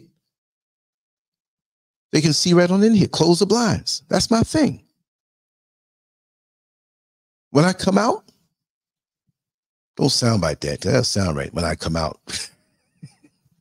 When I come outside or when I am ready for the social, I'm good. Because I'm the extroverted recluse. When I'm in and into inside and looking within, I'm so quiet. When I'm in this manifestation, which is me, I flow. I know myself. I'm telling you what I am from my research and study of myself, so I can make it easier for you because I have the Lancescurv instruction manual. A car comes with an instruction manual, how to care for it, how to maintain it. Even a toy, your fridge. We don't really look at it. We just plug the fridge in and start using it. But everything should have its own instruction manual. So you living life, having yourself to yourself, you should know yourself. So if you are a real man, you should be able to say, sweetheart, I am a man, but I still have things I'm working on. And this is the areas. Here are the areas where I need lots of work on. He may even say it's insecurity. There may be reasons why those insecurities are there. But if you don't acknowledge them, if you keep sweeping the dirt under the rug, that rug is going to bulge. And in the middle of the night, when you walk, you're going to trip and fall and probably bust your jaw, break your nose. So face yourself. We're all a work in progress. But we live in a society where we have to present the best side of ourselves. And we have to be this person. And that's not right. For ourselves, it's wrong. It's wrong. And we have the avoidance of challenges, a reluctance to take on new challenges due to fear of failure. Come on, y'all. Y'all know that ain't me. I'm not putting myself in here, but nah. When people think I'm going to fail, if it's something I want to do, I'm going at it. Now, when I was brought so many miles down that dark road on that van that didn't want to stop, it was an express van. Noise was on and, he didn't hear me and he had attitude. He took me miles down, about 15 miles down the road, the dark road. No lights, no homes around on the other mountains, nothing there. Trees connecting over you so you couldn't see through that. Up in the clouds, not the fog, but the clouds, thick, midnight, dark. Nothing you could see. I have never been engulfed by an atmosphere like that. I had to deal with that challenge. I could not avoid that. When I took the other one back up, didn't know my sense of distance and thought I was at my stop and jumped out because I saw a sign that's similar to the one at my entrance. And as they drove off and I screamed and I'm running behind them like rerun on That's My Mama after the bus, and they kept going. I saw one of them laughing like, we're going to leave them out here. And I had them 2 heavy grocery bags. They're reinforced too. It's not like plastic that would rip or tear or paper that's going to get wet and fall out. They have these reinforced bags out here. Acrylic. They have like a little threading inside of it. It can hold a lot. I had to face that challenge. That was a nightmare. Even most country folk did not see because we were way up in the mountains and this winding road with nothing you could not see, and you heard of these animals. It was like facing what most people think is facing death. That's what they think it is, right? Maybe it's not that way. I ain't trying to find out right now. I got work to do here. But I had to face that thing inside of me. And after that experience, what was I going to do? Freak out and cry? But I was frightened. I'm not too much of a man that I can't say that. That was beyond my control. And I'm not a control freak, but to me, that was the creator put me in a certain situation to get me ready for other things. And I appreciate that experience at the end of the day. Don't want to go through it anymore because I had to walk about 15 miles in that. Cramping and, oh man, all kind of weird noises. Things in the bushes rustling near me. I couldn't even see the road. I almost stepped off the road, and it wasn't a wide road. Who knows what was on that road? I had to deal with myself to conquer that situation. And when I got home, like I said, I was so tired. I just laid down. Just laid down. Reached over one of the bags and drank some juice and put it down. I just laid down on the floor. I was tired, but I had to think about it. That challenge. So if something can be a situation or experience that's inflicted on me, I'm not going to say the universe. It was me. I missed my stop. And the driver was a prick, honestly. But I'm glad for that. And so why should I be afraid to attempt other things that if I win and succeed, it makes me go higher? But I've always been that way. I would have never filled out the application to go into that bodybuilding competition and win that one, even the ones I didn't win. For years, I was doing it as a teenager. Because it wasn't that I believed in myself. I knew in myself there was something different because I wanted to do this. Just like any other thing I want to do, I know it confidence as a man. I may not know it now. I may slip and fall for a little bit now. But you know what? If this is something I know I want to do, not start and quit, but you see the end and where you could find yourself through visualization, that you will get there. That's the way I've been wired all my life. Now, if it's something I don't want to do, you know what I mean? Hey, Scurv, you say you have this great confidence. Why don't we go hang gliding over a lake infested with alligators and crocodiles? You're stupid. Ain't nothing progressive coming out of that and saying I did it. I'm not risking my life for that, and I don't want to do that. That's that white boy stuff. I ain't with that stuff. No way. It's so crazy. Overly controlling behavior, a need to control situations and people to manage their insecurities. That's what it is. That's why I hate to say it, but in the bigger, more stressed cities, where you have some who may be police officers, but it doesn't have to be police officers. You could be a supervisor in the hospital. You could be the head chef in a kitchen. You see what I mean? But you're over everybody. And you fought to get that position because you have a need to control because of your own insecurities. When you get pulled over by a certain cop and he's a prick because he knows that you're driving a better vehicle than him. He doesn't know the reason why. I mean, maybe, you did good in school. You have a good job. You know how to save. Maybe you had a regular kind of job and that's what you wanted. Or they go to pull you over and they step up and they see a gorgeous woman next to you and they think that you don't deserve that.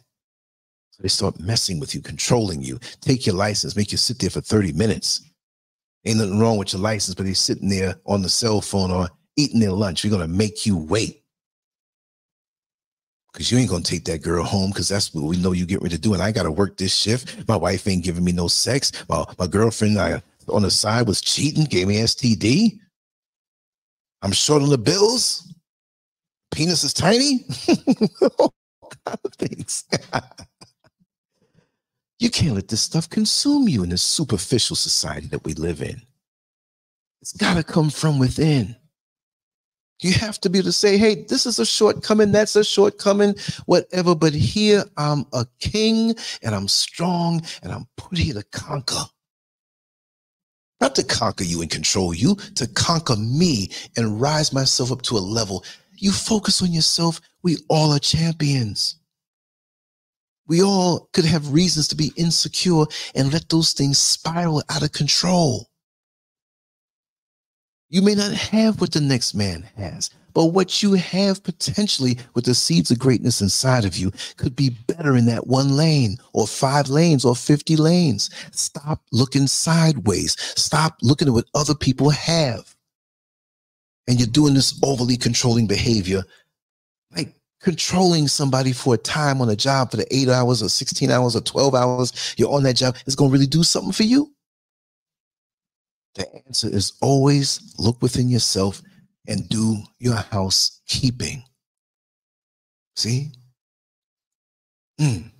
What are the red flags? Excessive jealousy, constant need for reassurance, isolating behavior, regularly putting yourself down, overly critical of others. So to shine a light on their shortcomings to make you feel better about yourself because you really feel bad about yourself. I remember I was in a group situation driving. Everybody was talking in the car, and there's one clown who he kept, every time I started to talk, he put his finger up. But I realized he was insecure in how he expressed himself. He sounded like a bullfrog. No wonder you're going to try to shut me up. This is what I do. I talk. But he was insecure about that. So he had to try to put me down or what. And it was like, even his wife was rolling her eyes in the head like, this guy. It was embarrassing her. But then again, who knows? You have difficulty handling stress because of your insecurities, overly anxious in stressful situations, lack of independence, relies heavily on others for decision making, like we said earlier, inability to apologize or admit mistakes. You're resisting to acknowledge your faults. We all have things that are shortcomings. Why do we work so hard to look like the real thing instead of going within ourselves and being the real thing?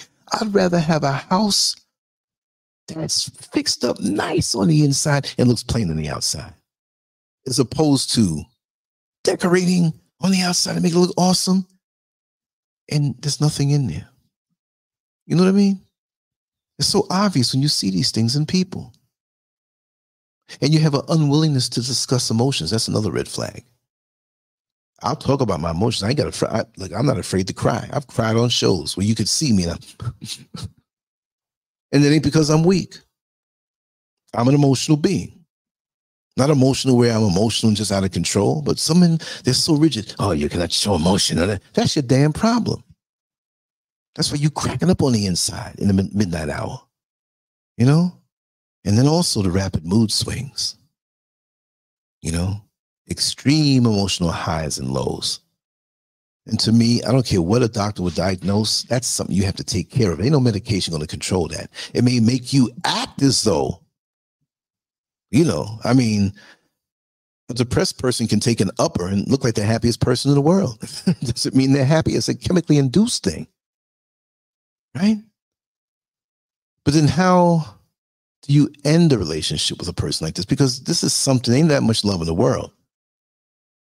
Especially when you just started out or you're into it, you realize you're destroying your life. So ladies, you're going to have to deal with a lot of self-reflection. And you have to consider your own needs. Stop putting these men, I'm not saying you got a bunch of men around you, but who you're dealing with, but it's been a problem. Maybe it's been a pattern. Stop being nice and putting your own needs and well-being on the second tier. And you have to establish boundaries. You have to have boundaries. It can't be everything he said, all right, okay, because if I'm nice with them, look, when you're nice with people like this, even people in general, they're not going to respect you. You have to know or let them know, listen, this is where the line is. We can get along fine, but this is stuff that I'm not going to take. Number one, this, and this. How does that happen? Self-reflection, where you know yourself. You will get respect that way. You see? See? So choose an appropriate time to break down when you feel to have that exit with that man, because he still may show out. You better find a calm place, maybe private, maybe semi-private, where you're maybe in a booth in a restaurant where you can talk to each other, but you're still in public. Don't go hemmed up somewhere up in the mountains in a cabin. You know what I mean? You don't know what he'll do, because sometimes we don't know what men will do. They may try to delete you and snuff you off the face of this earth. Maybe they were telling their buddies, yeah, I got control over it. He's insecure now. I got control. I run things in this relationship. And you break up with him? How's he going to face them fellas? That's what he's more concerned about than anything else. You also have to be honest but gentle. Express your feelings with the insecure man without being hurtful. And stop in your conversation when you're trying to convey to him that you can't be with him anymore. Not the we, or the us, but you have to use the I statements. Focus on your own experiences rather than blaming the other person. Because when you blame the other person, they're going to offer a quick fix to whatever complaint that you have about the dynamics of your relationship. Well, okay, you say I don't clean up, my clothes are all over the place, I'll start cleaning up. No, that's a us thing. No. For me, that's not happening ever again. And that's one of my complaints. And, you know, I've had enough of it. I've spoke about it and you seem to ignore it. And that and the 50 million other reasons, right? But you always have to stay firm about your decision and avoid bending to be nice. You know how many times that women have attempted to break up with a guy and somehow, some way, he has a way of getting next to her. I'm not even going to say sexual. You having that conversation, I know the way you like, the way my mouth feels on you. No. Some women are weak that way. Oh, this one last time, baby, okay. And you're feeling all these sensations up in your head and you're laying there post-orgasmic with this insecure man you were trying to get away from. And you're like lying to yourself. Well, maybe it'll work out. Don't let them orgasmic feelings sway you. It's a very powerful thing. It's crazy. But you got to stay firm. And you got to expect emotional reactions. Be prepared for that. But you have to stand your ground. You got to lean on your friends and your family, or maybe even a therapist for support.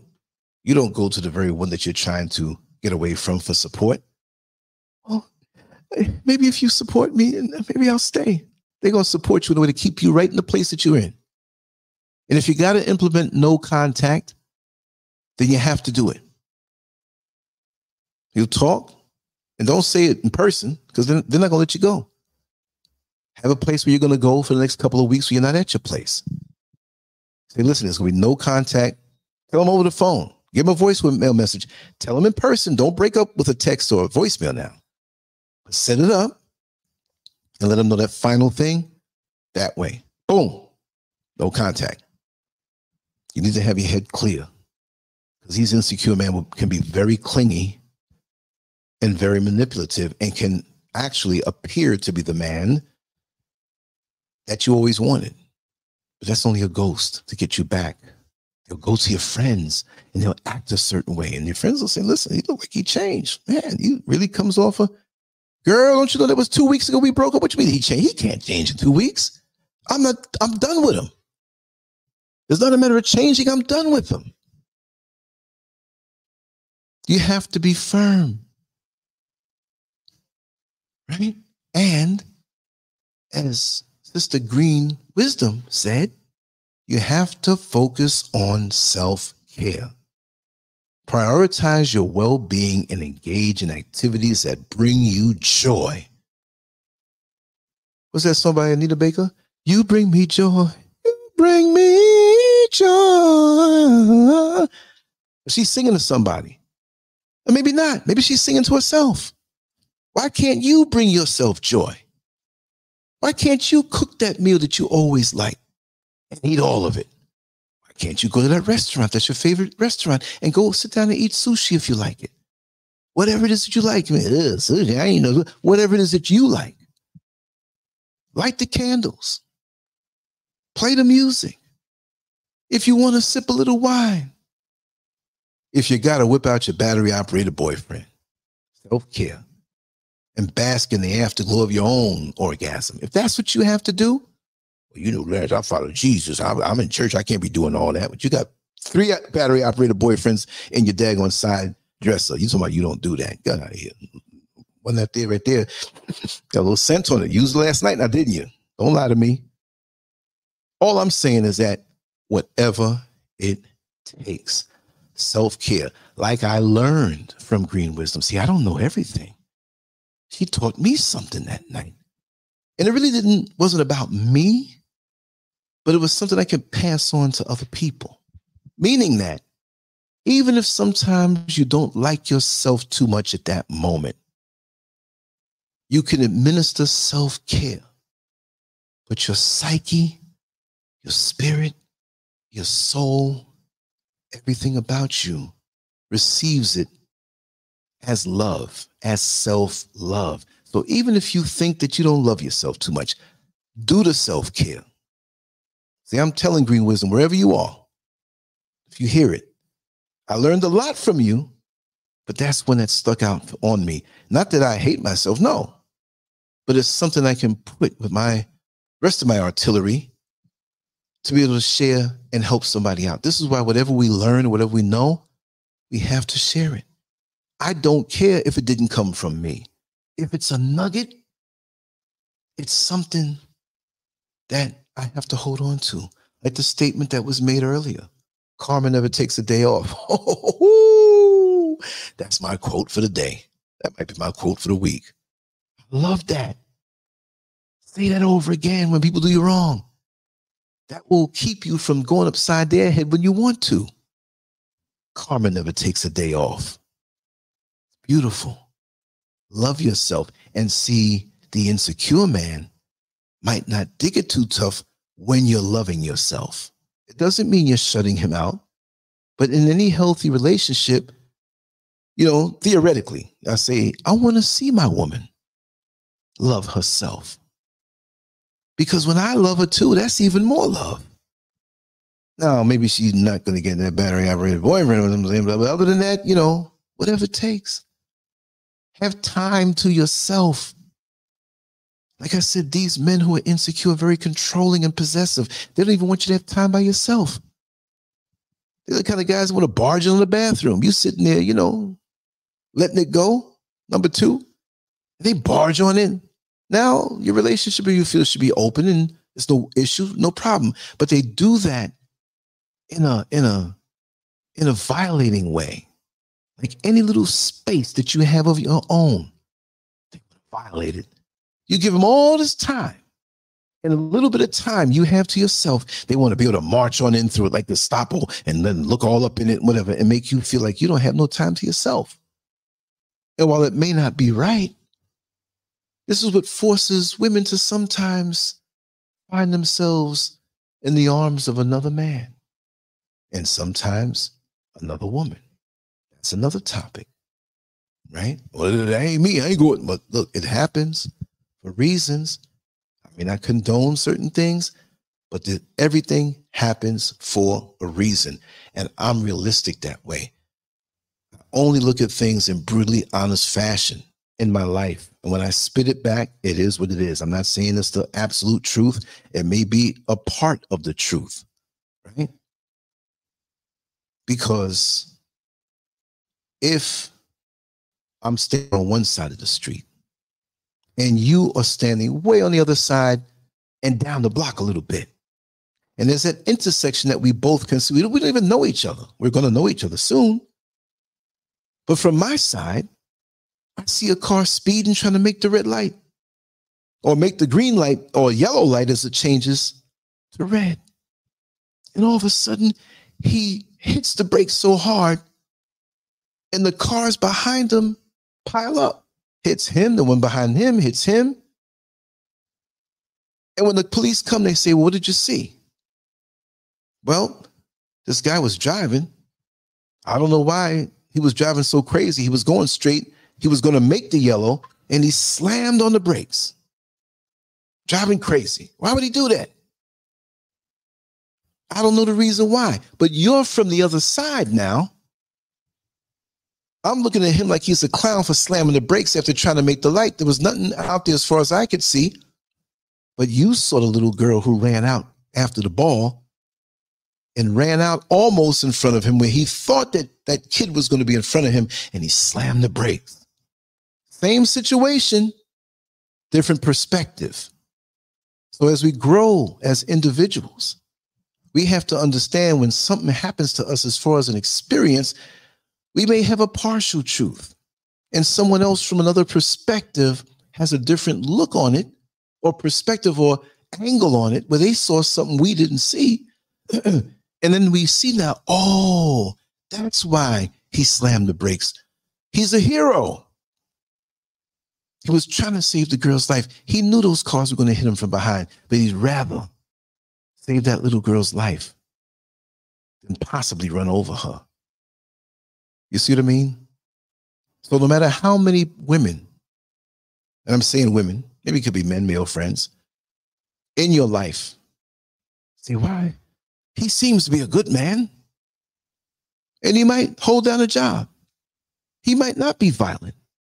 He might be extremely insecure, and you're tired of dealing with it as it has brought a lot of pain and torture into your life because he doesn't want to look within and clean house. And you're done with it because it's encroaching on your life now. You can't breathe. You walk around with the weight of his toxicity on your shoulders. You can't find joy. When he gets around your friends, he acts like the perfect person. And you know different because you see the public persona and you see what you have to go through behind closed doors. How many times have we seen, I won't even say celebrities because they're all superficial anyway, but people in our communities, it might be that church couple. That's more than like the church, right? They're always in church and they're always together. They've been together, married for 20 years, 25 years. They're about 50 years old now. You grew up watching them married. You know, you were born and they were 25. Now you're 25 and they're 50. And they have a really bad divorce. You're like, you got to call and confirm it. It ain't gossip. It's like, did you hear sister so-and-so? She divorced her husband. They were the perfect couple because they worked so hard to maintain things on the outside. And a lot of our sisters are guilty of this because of that pride factor. They'd rather look good from the outside, and they're dying on the inside in their relationship with this insecure man, or even a violent man, or any kind of man that is not, or male that is not vibrating at the highest level. You see where I'm going with this? Take care of yourself first. It is not selfish. These kind of men will tell you, girl, you being selfish because you know, no. You're supposed to present yourself in this relationship vibrating at the highest possible way. It doesn't mean you're going to be perfect. It's just like when you're selling a used car and you're honest about it. You don't try to hide things. Car been T-boned and smacked up and you try to do some cheap body work to cover it. When you look in the sunlight a certain way, you see all these ripples and stuff. So what happened over here? Oh, it's just a light thing that happened. It scraped against another car. No, this was major. Be honest about those things that you are working on because number one, we are never going to be perfect. We are never going to be perfect. We can always be perfected. Understand this. This is something I know, but you ain't never going to be perfect. We can vibrate higher and higher, higher today more than yesterday, continually improving, but don't think, well, when I'm perfect, no, because then you'll never get in a relationship because you're never going to be perfect. So since we're never going to be perfect, be honest about where you are in your self-development. Just like a used car. Listen, this car I could sell for $15,000, but I know I'm beginning to have transmission issues. So I'll knock $4,000 off. I don't know how much a new transmission is, and different cars, different prices. I'll knock $4,000 off to 15. I'll get it to you for 11. Now you may point something out and say, listen, there's something with the suspension here that's kind of major. You need to take $2,000 off of this thing. So maybe after everything is taken off, he sells it for $8,000, and his friends say, man, you could have got 15 for it if he lied. And maybe 8 seems too low, but that's what this man is going to have to invest in this vehicle. So it's a fair price. Now, we're not talking about money here, but let it be a fair exchange of honesty. And when you're honest with me and I'm honest with you, and I can evaluate dealing with what you've been honest about, so it's not going to be an issue, I have no problem giving my life force to you to aid you, as you have no problem giving your life force to me to aid me of what I've been very honest about. Honesty, transparency. But you can't be honest on something you refuse to work on. So you can say this about it, and for you to even be aware to say it, then why aren't you working on it? I can't help you do something that you should be doing yourself. That means I'm doing it for you, and that's not fair to me because I got my own stuff to do. So if we get into this together, we'll both take charge over each other's stuff plus our own, but not take charge where I'm the primary one doing it. You have to be the primary one taking care of your issues or challenges. Issues sounds too accusatory. Like, issue, you got issues. Black folks done messed that word up. No, but I will help you. And in this commitment of a relationship, you completely fall seeking improvement. For a time, I will be the primary one to get you on your feet because I know I have that in you for me. Honesty. But these 10 traits, which went on beyond 10 traits, but what you have to do to protect yourself, don't be too timid to stand your ground, state the case, 0 or no contact if necessary after all other means of communication have been exhausted. The bottom line is, at the end of the day, you can't have baggage put on you from someone else's idiosyncrasies and somebody else's hangups and insecurities they don't want to deal with. Then they'll do the guilt thing. They might go to the bar every night where people can see him. You know, I think he's doing bad ever since you got rid of him. He's drinking and he's not grooming himself and he's not, oh, well, he's got to stand on his own 2 feet. That is the best thing you can do for these men. But with a lot of our sisters who have a beautiful mothering instinct, these guys learn how to manipulate and tap into something that you can enjoy a little bit of. You're not looking for a mother, granted. But it's nice when your woman takes care of you when you're sick in the bed with the flu. She kind of babies you a little bit, but you're a grown man. But you can enjoy that part of it. But you're not looking like some of these old pimped out dudes. I need to find me a mama. That's really what he wants. No. Because you as a man will take care of her when she's sick or she's down. And you become the little girl. He ain't looking for no sick, twisted, Lolita pedophile type relationship. No. Wear the ponytails in a schoolgirl outfit. I love it. Why? That's suspect. Don't let my mind go there. But we have to be there for each other in multiple capacities, but we both have to care for ourselves individually.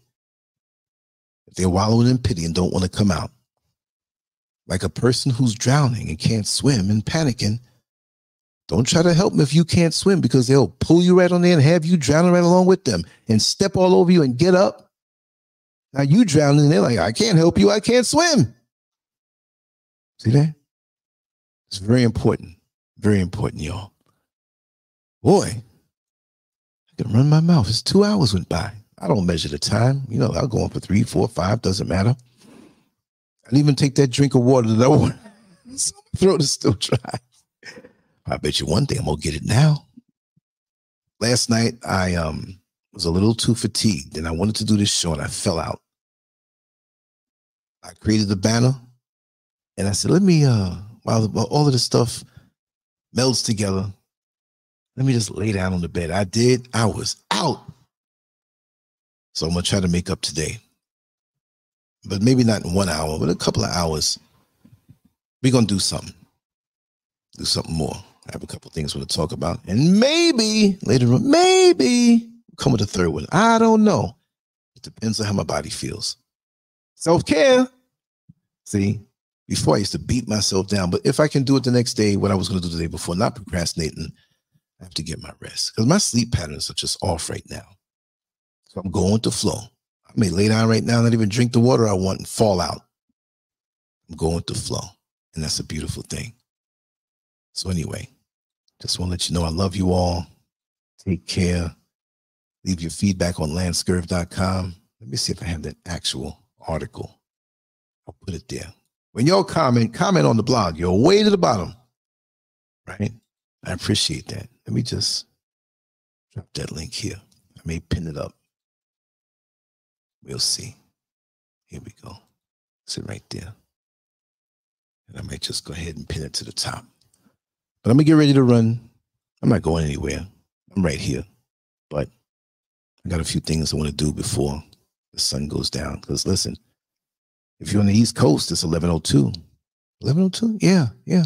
For me, it's 4:02. So I'm later than you are in the day, even though it messes me up because I'm thinking on East Coast time. Oh, it's 11:02. No, it's not.